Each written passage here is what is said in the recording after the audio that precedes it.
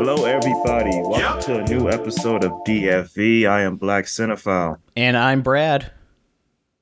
And that right there, folks, is Brad. And today we got a special one. You know what, man? I initially thought we should call this one Ben Affleck Generic Thrillers, but I think we should call this one The Two Bens because there's Ben Affleck from late 90s, early 2000s, and then there's Ben Affleck from 2010s onwards, and there's a difference. There's a difference in the Bens, and we'll get to it. But what you feel about this episode, man? How you feeling? I feel good about this one because I like Ben Affleck as an actor. I think he does a phenomenal job when he has the right role, like Good Will Hunting and Chasing Amy, like The Town. Right. Every time when he's perfectly cast, he's in the zone and everything. So he's one of those actors I love seeing these kind of movies for that weren't the big movies that he's known for, to see him still be able to shine in these movies. And yeah, like you said, we have 90s Ben Affleck versus like more modern Ben Affleck here, because you kind of do see his acting change over time. As he almost gets to that grumpy old man kind of acting phase that like George Clooney's in right now. Right. I mean, like the brooding phase, right? Yeah, he's always brooding. We'll get to that in the second film here. But we got John Woo's Paycheck versus Robert Rodriguez, Hypnotic. Two good directors here, man. Two very solid directors. And these are films that usually kind of fell by the wayside. Like, I didn't know Hypnotic was out in theaters until I looked up showtimes real quick, and I said, "Oh, Ben Affleck has a new film called Hypnotic. Robert Rodriguez directed it. Where was the marketing for this movie?" Yeah, I didn't know about this one at all until you mentioned it, and you were like, "Yeah, it's Hypnotic. It's, you know, the new movie with Ben Affleck." And I was thinking, the new movie with Ben Affleck? No, you talking about The Flash? Because I know he was in that, but yeah, I wasn't thinking when I said that, because I had thought, well, I remember that you don't really watch ads at all. So but even then, like, even with not watching ads, I'm always kind of in tune with new movies. But I think it was like 1 to 2 weeks in theaters, and I was like, wait a minute, Ben Affleck has a new movie, Robert Rodriguez has a new movie. And that's how I could tell that this film was an independent film. You know what I mean? I've always known about Paycheck because I remember it when it first came out, and I think we rented it or something like that. But Hypnotic, I didn't know until like 1 to 2 weeks it was in theaters. I was like, oh wow. Yeah, and it didn't really have a very long theater run either, from the looks of it, because I think that's something from like more modern day, that theater runs just seem to be a lot shorter now. It's almost a month later, people are starting to talk, well, it should be on digital soon. I think there's exceptions for like A24 films, or maybe like the big Disney movies. Like, I think Avatar took a while to get to streaming because they were trying to make their money back. And A24 films, I know Beau is Afraid took a long time to get to streaming. Well, yeah, that one wasn't. That one was in theaters for a little bit, but at the same time, even some of the big like movies by, you know, major studios, like the new Transformers, is already on streaming. Yeah, or not on streaming, on digital. Right. Okay. Yeah. So video on demand is what we're trying to say. Right. Yeah. It's not taking long for most of them, man. And I think we should talk a little bit about that in the after show. But all right, let's just hop into it, man. I think if we're gonna talk about the two Bens, we got a reason to go chronological on this one. I know that's controversial, but we got a reason this time. It's not the way that I like doing it, but it does make sense to do it this way. So I say let's go for it. All right, man. We're gonna start off with John Woo's 2003 Paycheck. And this film is based off a short story by Philip K. Dick. If you know Philip K. Dick, you know he's the mind behind works that inspired, classic films like Blade Runner, Minority Report, A Scanner Darkly. Um, I don't know if I think he's more. I was gonna say cyberpunk, but I think he's a classic sci-fi writer. I don't know if I give him cyberpunk, but yeah, he writes a lot of stories about futuristic themes and things of that nature. So Paycheck revolves around Michael Jennings, played by Ben Affleck. He is a reverse engineer. He analyzes people who hire him. He analyzes their competition's technology, and he recreates it with improvements, and he gets paid a crap ton of money for it. One day he runs into an old friend played by Aaron Eckhart. His name is James Rethrick, who contracts him to take care of a machine for him for, I believe it was 3 years. Yes, it was a Yeah. 3-year contract, which normally when he was taking these contracts, it'd be like 1 month, 2 months max before, because the idea is they would erase his mind after the contract is done.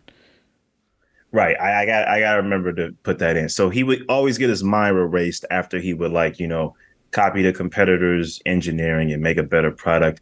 But going for 3 years is a problem because I think he can only do up to like 2 or 3 weeks or something, is what they said in the beginning of the film, without his brain. 2 months was the previous thing because they would use a thing to kind of like it. The way the movie explained is they would heat up his brain to destroy the memories, and if they overheated it too much, it would just basically turn him into a vegetable. Right, right. Okay, yeah. So that's the thing. And of course he's a little wary, but it's $1 million contract. So he goes, of course you got the comedic effect of the film, Paul Giamatti as Shorty, Michael's friend going like, "Don't do this." Well, of course Michael chooses to do it because then there will be no movie. He also, along the way, falls in love with the biologist, Rachel Porter, played by Uma Thurman. But anyway, he takes the job. 3 years later, wakes up. He realizes, hey, you got your stocks and bonds and, millions of dollars. You're all set to go, man. And then he realizes he signed everything away.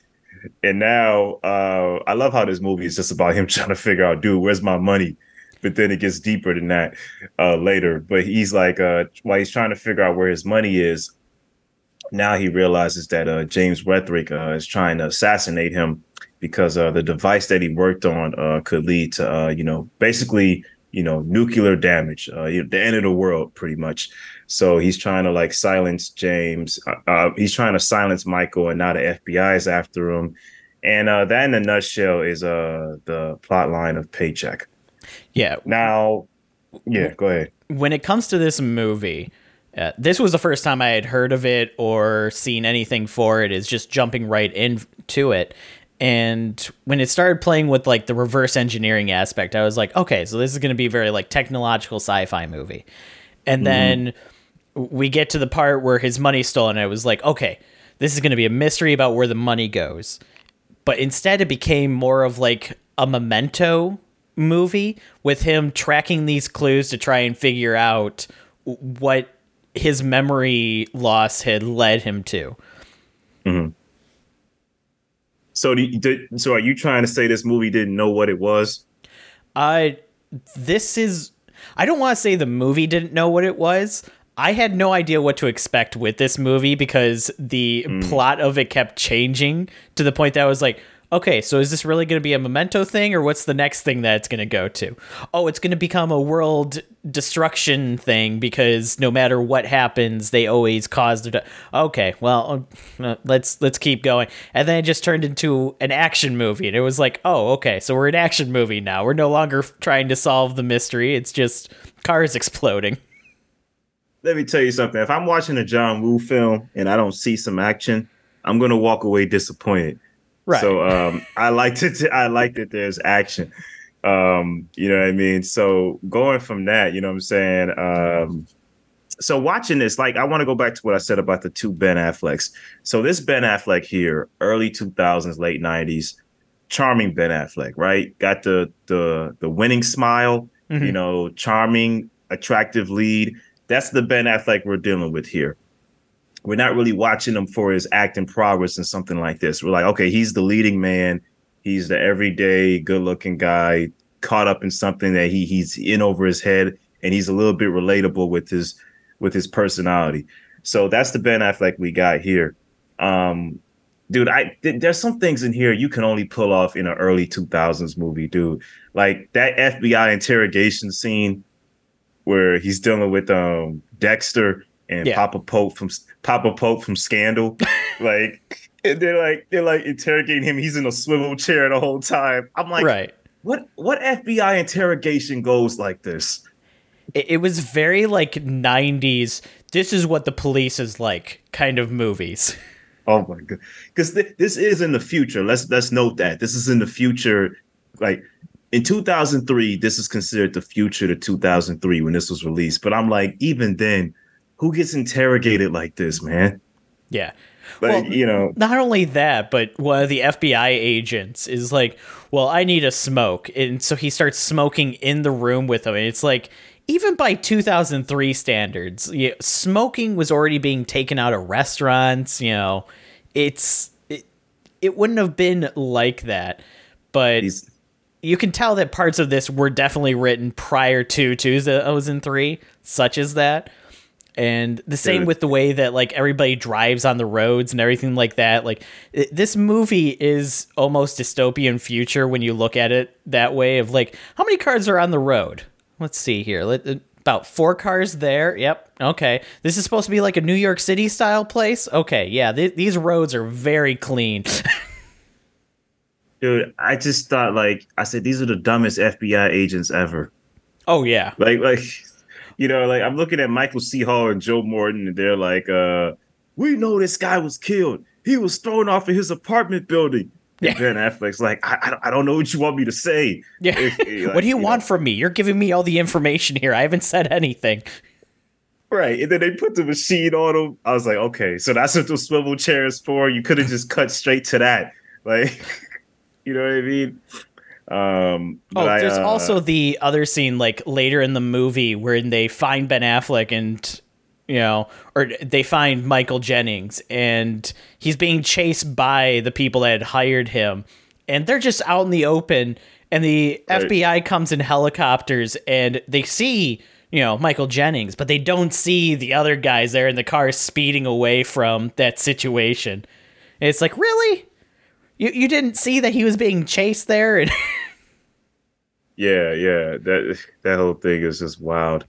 And one thing I like is that, so basically throughout the movie, we learn that he has items that he himself has left for himself from the future. Well, not from the future, but knowing the future, he's left items for himself that will work at certain points as he's trying to, get back to James Retherick and stop the machine. But I like how at one point as he's running and we catch up with Retherick and his I don't want to say his co-head in charge, but his number 2, John Wolfe, played by Colm Fear. Mm-hmm. I love how they played it so straight, because it gave me like Face Off nostalgia, where he goes, and what were you doing the whole time? I was eating pie. Yeah. I love how he says that so straight. I was eating pie. Yeah. It is an absurd scene, too, when you see him, because that is what he's doing. He's just sitting at a restaurant across the street eating pie, and then he looks over and he sees Michael Jennings running out of the building. He's just like, wait, that's not... Hold on. What time is it? Yeah, like he's just like eating his pie, like do gonna kill Ben Affleck, take over the world. And he's just like smiling with like this shitty grin on his face. And then Ben Affleck runs out, and he's like, "Wait, what?" Here's the one thing I had. If they knew that Ben Affleck was seeing all this in the machine, why didn't they take a look at what was going to happen in the future too?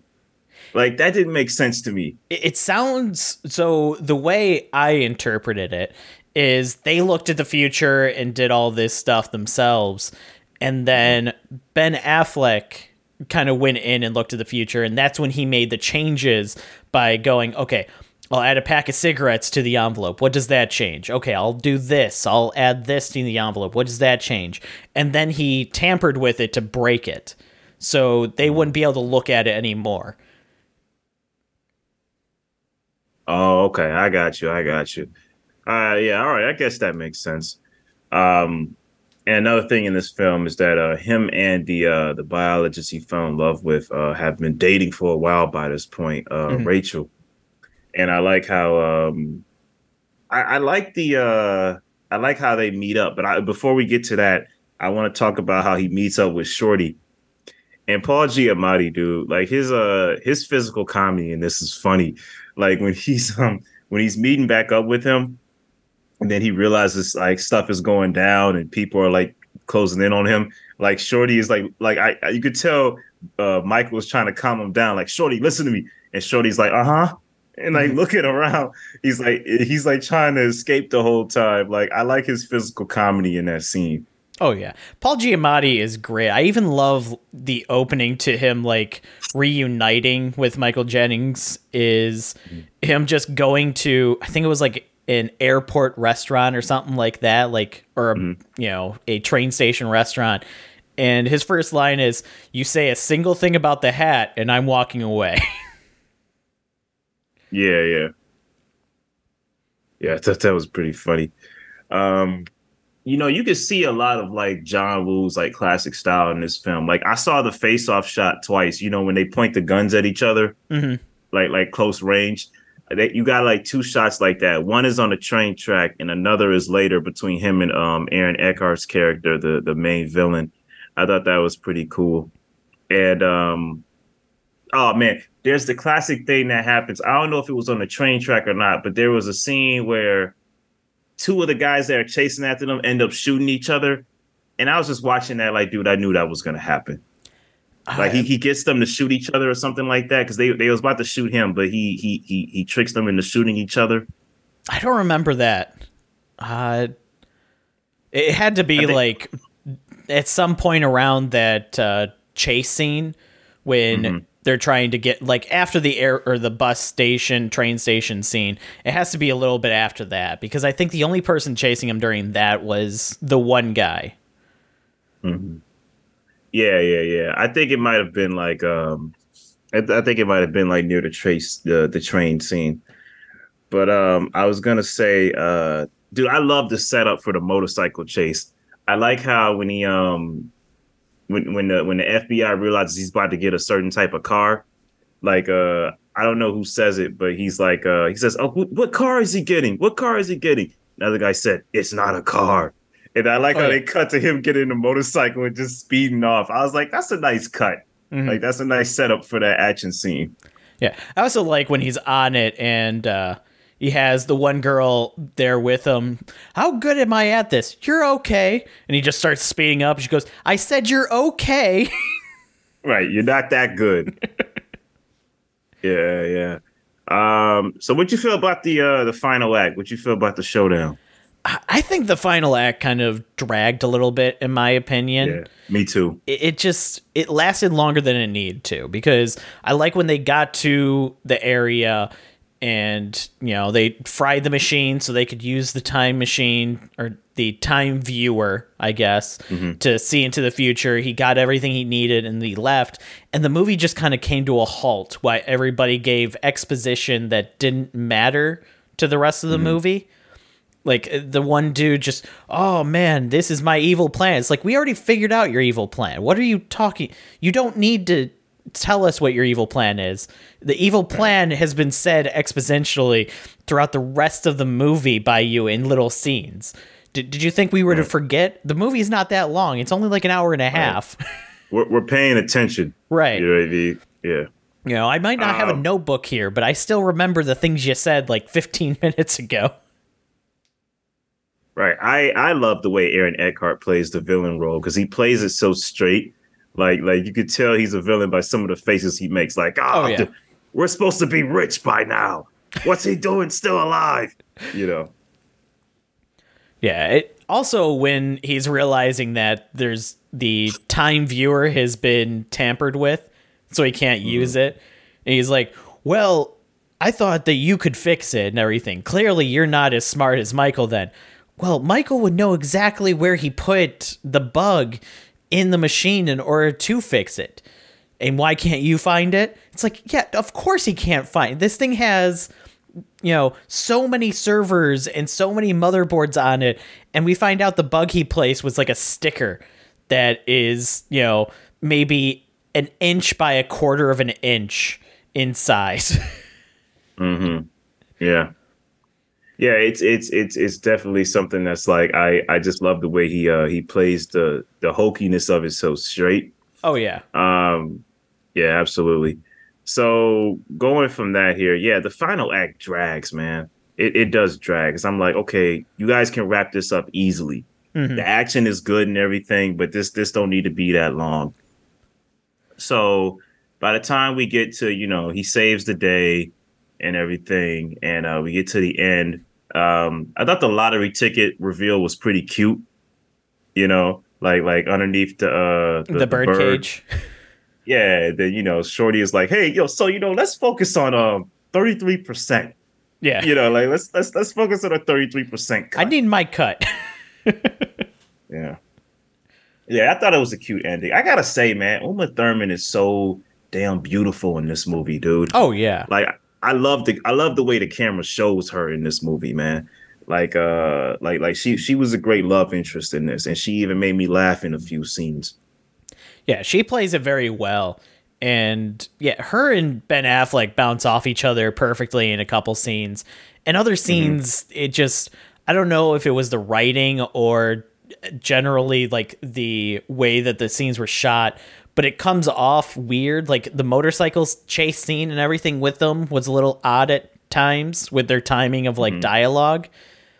But like the restaurant scene with them was great. When they're looking for the motorcycle, that's great. Even when they're like going through with the time machine and everything. But yeah, there were a couple times where it was like, okay, I can't tell if this is an editing flub or what, but their dialogue between each other doesn't make sense. It's like we're missing snippets of dialogue between them and then getting to the end of their conversation. That or they're both just really to the point on everything. I didn't feel like there was like dialogue jumps, but I felt like up until the final act, I'm like, okay, I'm locked into this. This is going at a nice pace. And then things just kept dragging towards the final act. And I'm like, okay, so some of this stuff could have been wrapped up easy. Overall, man, I think this is a strong 3. It's not bad. It does what it sets out to do. It's not like groundbreaking, but it's just a strong 3 to me. Yeah, I would give it, a 3.5. It's a good movie. It does what it needs to do, and then it kind of just, it slowly fizzles out toward the end. Okay. Yeah, I got you. Yeah, a lot of the concept of it I definitely like the mystery of like, what are all these items and what do they mean? Because we see them all at the beginning. I also love that shot where he like lays them all out in the form of a question mark. That was a nice shot. Oh, I absolutely love that. Like I saw that, I was like, oh, that's brilliant. Good job, movie. You deserve a clap for that. One clap, singular, but you deserve it. Gotcha. Yeah, I agree. And that brings us to our second movie today, Hypnotic. Once again, starring Ben Affleck, this time directed by Robert Rodriguez. Rodriguez. Well, yeah. I guess either one. I don't know. Yeah, I got tongue twisted there for a second. But this time we follow Ben Affleck as Danny Rourke, who is a cop that has been put on leave for a little bit after the disappearance of his daughter sent him into a psychological turmoil. So getting back on the case, he finds out that there is a bank robbery going on. So he tries to stop it, only to find that the person doing the robbery itself is somebody that is able to hypnotize people into doing his bidding for him. And he finds that this person is also entwined with his daughter's kidnapping in some way when he finds a mysterious photo of his daughter that this person was trying to get. Going forward from there, he finds that there is another psychic that is entwined in this that was previously known by that other psychic. and work together with him. And he teams up with her, named Diana Cruz, in order to try and stop him from being able to find all the clues that would basically give him all his hypnotic powers back. And in the process, try and find out what his relationship to his daughter is and why he wants his daughter so bad and possibly where she is located. And throughout the movie, we kind of follow these two as they bond and go through this mystery of trying to figure out exactly what is fully going on and what is reality. I think that's a perfect way to put it, man. Yeah, dude, this film, I gotta say, this film pleasantly surprised me. Because when I got into it, I was like, okay, the way it's starting off is just, a little depressing. You got Ben Affleck just sitting there brooding, even when he's like tying his daughter's hair, it's just like a little bit of a smile on his face, not a total smile, because he's got to be the strong brooding type. Again, the two Bens. We're in grumpy Ben acting phase. Right. And then the daughter goes missing, and I'm like, okay, I'll hop in here and see what's going on. The moment it got to the point where William Fichtner's character showed up, who was he was Del Rain. The moment Del Rain showed up, and he was like, "Hey, it's a hot day today," with the lighter thing, talking to the lady. When she started like stripping off like her clothes and stuff, I was like, okay, this is a little different. What's going on here? And then Ben Affleck chases him inside, and he's basically, then you start to realize, oh, he's telling people to do stuff to kind of hypnotize them. I was like, okay, I'm hooked into this movie. I'm on this film's wavelength.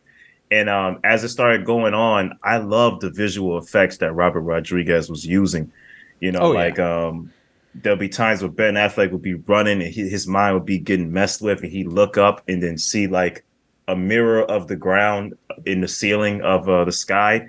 And I'd be like, okay, that's pretty like, Inception influenced. Like, I like that. That's a nice shot.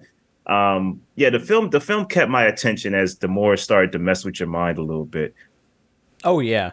Especially when we start getting more and more into the different people that have these hypnotic powers, because we're introduced to Diana Cruz, who is a hypnotist by trade, who also has these powers, and assumption-wise, she uses it for her clients in order to get more money. And because it's said that she goes through multiple things of like tax fraud, but she's never been convicted, which leads to the thing, oh yeah, she definitely used her hypnosis to get out of those situations once we realize that she has those same abilities. And we get introduced to other, hypnotic people that have these abilities as they're brought to those people in order to try and figure out where Del Rain might be. And I like getting a little bit more of that, because they explain that certain people are born with this ability. There are some people that are known as hypnotic blockers, which Danny is one of, where hypnosis doesn't really work on him. Like, he's one of the only things that can really stop Del Rain, because he blocks those hypnotic waves that he's able to emit. And he's seen as one of the strongest of their group that's capable of basically using hypnosis on anybody. Yeah, I like that too. And I was gonna say, the scene that really hooked me in this movie was when they're when they're doing the interrogation of her, right? And then the police, his partner goes outside. He walks outside, and then he runs into Del Rain, and he comes back. And this dude is on a straight up mission to take down Ben Affleck's character, almost to the point where he's willing to cut off his wrist through the handcuff. I said, dude, this is an intense scene. Like, now this film has my full attention. Like, and I like how intense. Like, I like the levels of intensity Robert Rodriguez's films have, and I like how that scene right there locked me in. Like, okay, now I'm fully locked in now. Right, and it definitely has that like thriller vibe of like very tense moments like that where it's like, okay, what is going to happen here? There's another scene where Del Rey does get enough power to kind of start influencing Danny Rourke, Ben Affleck's character, and tells him, kill Diana. And you see him like with the scissors in his hand and everything like that. And it's like, okay, is he actually going to pull this off? Obviously, for movie sense, he wouldn't. But at the same time, this movie hasn't been taking its characters and going, oh no, we got to play nice with them. It's been killing off characters left and right. So him killing her off is actually a viable thing in this movie. And, obviously we got to talk about the twist in this movie. Oh yeah, we were getting there. Okay, well, one thing before we get there, did you know when they're initially in the car and they're doing the stakeout, when Del Wayne first shows up and sits on the bench, that joke about the bartender that comes in the bar? Oh yeah, it's like, hey, you know where that joke is from, right? I'm trying to remember where it's from, but I've heard the joke before. That joke was from Desperado. You know the Robert Rodriguez film with Antonio Banderas and Salma Hayek? Yeah. Yeah. That was the joke that Quentin Tarantino told when he walked into the bar and was talking to Cheech Marin. Okay. And then, the shit kind of hit the... Yeah, so it was like a callback to that movie. Oh, okay. Yeah, I remember the joke, and I remembered that it was from something, but, it never clicked to me. Oh, yeah, that was another Robert Rodriguez movie. Right. I'm surprised Machete didn't show up in this. Yeah, that's true. I didn't even think of that. But yeah, dude, when that twist showed up, I mean, I knew there was going to be some kind of twist showing up, but when that twist showed up, I was like, well done. I was like, well done. That was a good twist. That was a 2-clap moment. Like, good job. You pulled that one on me. I didn't see this coming. Yeah, so the twist of the movie is when Ben realizes that the woman that's been with him, Diana Cruz, was actually his ex-wife. And the daughter's still missing, but this whole thing has been like a fabricated reality put together to try to get him to tell them where their daughter is, because apparently his daughter is very powerful. They call her Domino because, first of all the hypnotics are from this place called the Division. Ben Affleck's character and Alice Braga's character, Diana, are married, and they're the two most powerful hypnotics in the Division. Their daughter is like more powerful than both of them. So the Division wants her, but Danny, not wanting to submit their daughter to the Division as a kind of like weapon, kind of hid her.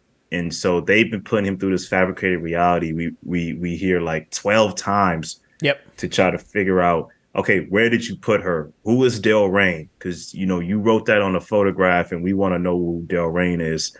Dude, I love it when they're taking him through I don't know if he's going through a tour. No, he escapes and he sees the bank. He sees like every situation they put him in, like rooftop, bank. Yeah.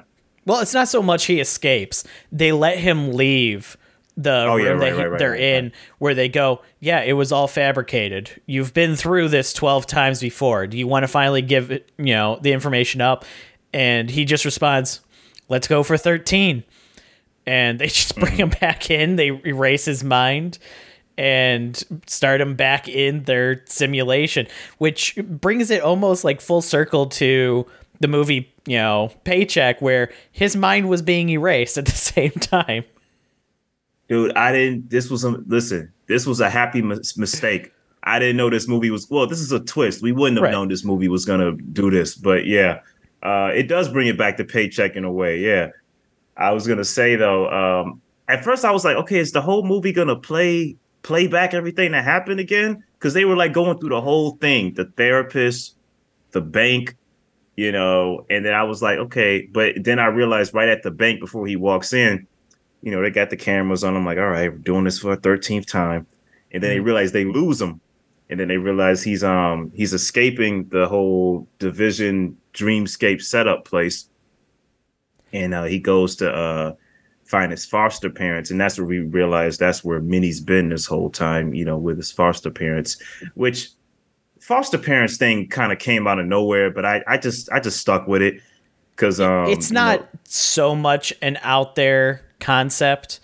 Right. And at the same time, like, yeah, it didn't throw me for a loop. I will say, though, when he's going through like the simulation again and he's hitting all the same notes as before, I liked how it was cutting back and forth between his reality and the actual reality, where it would show him getting into a car, and then in reality it shows him getting into like a golf cart, and they're just kind of cruising down the road very slowly until they get to the one stop where it's like, okay, well, this is the bank, and going from there. And yeah, I knew that I figured that he had not actually had his memory wiped properly. Like, he still remembered everything, and he was just playing along with it in order to try and like throw them off guard. And in reality, it was he ended up finding one of the clues that brought his memory back to where she actually was with the notebook. And I liked how it actually happened because it was so many pages of the notebook they had torn out. Eventually he made it to that page where, you know, he could feel the indent of the pen on the paper to reveal where she was. And it's like, okay, that's good. You know, good job, movie. I like how they played that one out, where it wasn't him just not working that time. It was actually a time thing. Like the 13th time they went through it, he would finally be able to have the paper and feel through it and feel like the text, and that would remind him, oh, okay, I know where she is. Now I can go get her. I remember everything. Yeah, absolutely. So going off that, the final shootout is fine. I think the final shootout is pretty cool, because then there's like another final twist that all this has been kind of like they thought that they killed the foster parents, but then it's revealed that, you know, this is all a part of like another simulation. Another simulation that Minnie put together. And that this whole time, Diana has been the one kind of brainwashed too, to go against her husband and, you know, to find her daughter. And now her mind is like being set free at this point. And I was like, okay, that's a nice final hat trick there. You know, so it ends with everybody being put down, like, oh, we're finally free, you know, group hug, and then Hypnotic.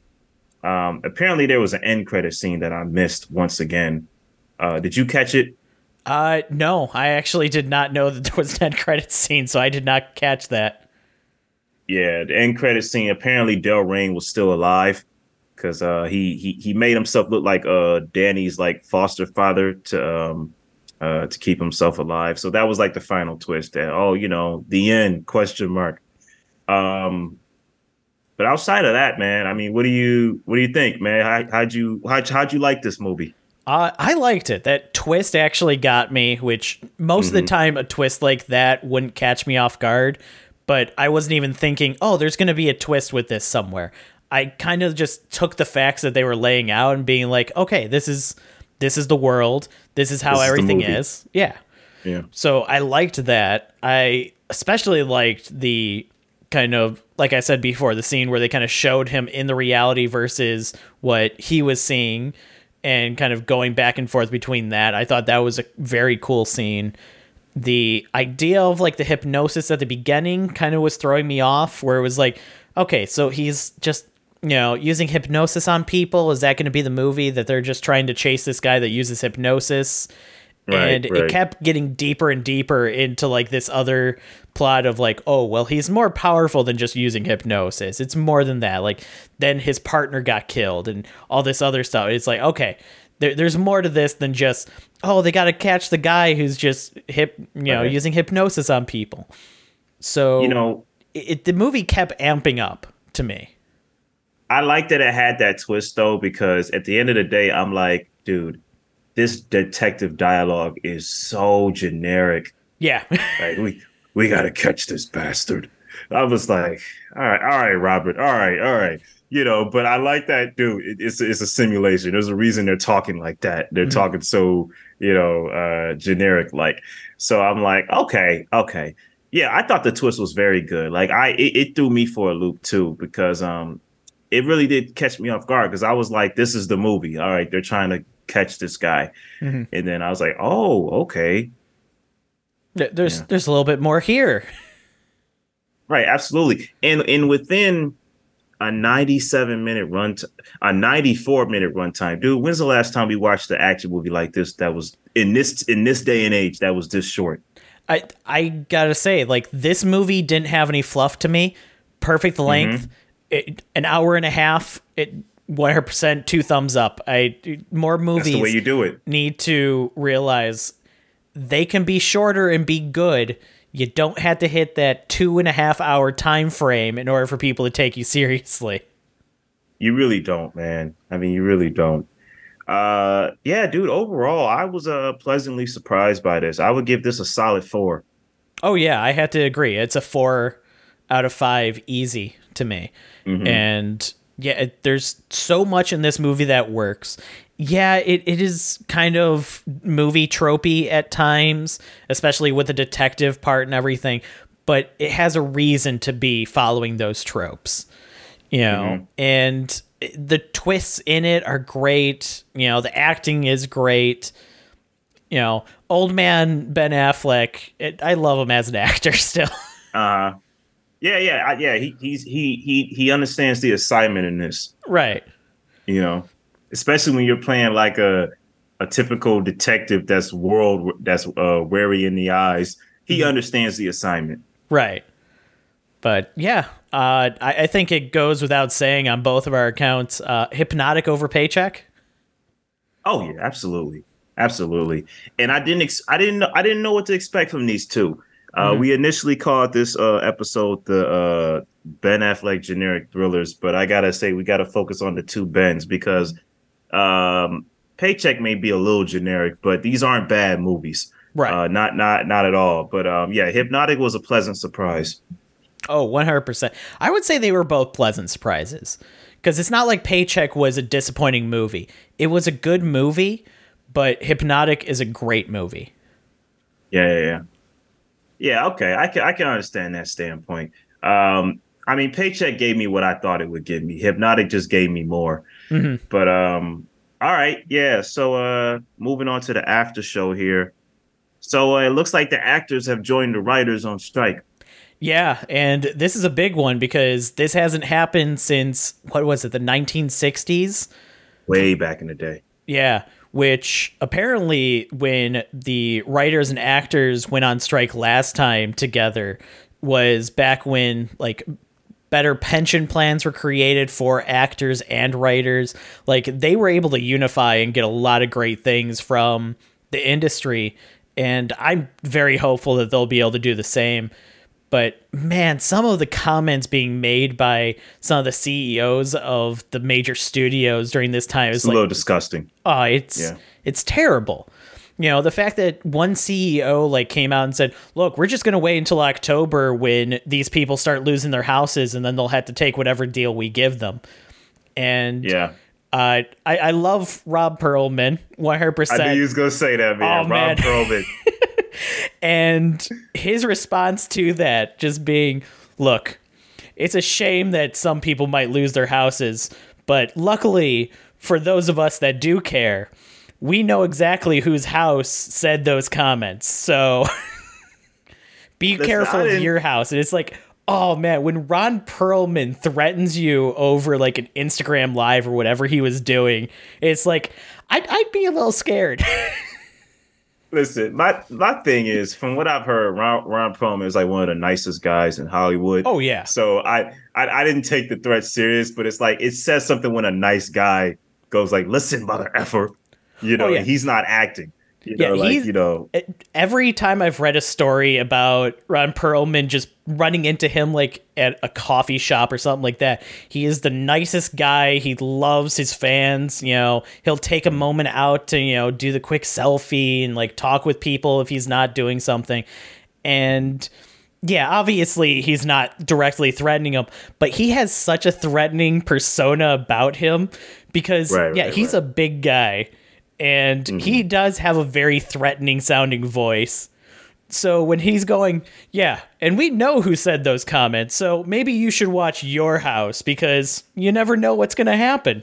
And it's like, oh, that sounds so threatening. I would be, you know, shitting my pants if I was the guy that said that quote, listening to Ron Perlman say that. Yeah, Yeah, for sure. But yeah, I think what it was is that an anonymous employee or an anonymous executive probably heard that. I don't know if it was from a CEO, but I think an anonymous employee heard that from an executive saying, "Dude, we'll just fight this out until people start losing their homes, and then we'll just, we'll settle from there." And yeah, I you thought it hear was that's like, from an anonymous interview with some of the heads of the movie industry. you know what? Either you might be right. I don't know the exacts, but I thought it was somebody that heard it from somebody. Like Okay. I thought I heard it that way. But yeah, that was the quote I heard. Yeah, so right now it's crazy. It's like actors and writers, like actors under SAG and writers under WGA can't promote their films right now during the strike. Those are the rules. It's like they're straight to the picket lines, and or don't cross the picket lines. Mm-hmm. That's the way it is. Directors can. A lot of directors are choosing not to, though. Like Christopher Nolan's not going to promote Oppenheimer. Even though, yeah, he wrote that film too, and Greta wrote Barbie, so it makes sense that they're not promoting their films like that. But what was you about to say? A lot of different directors, like I understand like some directors that aren't saying anything right now, but the directors that have spoken up and the people that are like entwined in the industry that aren't a part of the Actors Guild or the Writers Guild have basically all thrown 100% support at this. I don't think I've seen anybody outside of CEOs say anything negative toward this strike. No one said any. I don't think anyone said anything negative, but I mean, Right, I'm like, saying, but it's like that much solidarity between this industry that like even people that have a part in the industry but not a part of those guilds are going, yeah, they're not asking for much. It's only the CEOs that are going, oh, this is too much. To be correct, I do think Greta did a little bit of promotion for Barbie.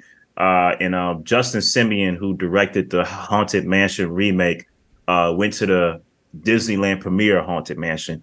But then again, Justin Simeon didn't like write the film; he directed it, and he even stated himself, like, "Dude, we just put so much work into this movie. I got a lot of solidarity with the writers. I just came here in support of like the fantastic cast and crew who made this movie." Oh yeah, and I was like, "Yeah, it's like ain't nothing wrong with that." You can choose not to. You can choose to promote it if you're just directing it. But yeah. So yeah, this is big, man. This is big because I don't know how long this is gonna last, but we'll see. I mean, the writer's strike has already been going on for I want to say 2 months now. And it's been going on for a while. Yeah, the fact that the actors are now striking. And some of the comments that are being brought out from like the negotiations with the Actors Guild and everything like that is like the whole AI will own your image kind of thing is like that is disgusting. And of course, that's something that the studios would be doing. And then there's extras. I think there's a deal with the extra, like for background actors or extras, if they capture their likeness and everything like that. They can choose to have that in future projects, and those actors won't get reimbursed for it.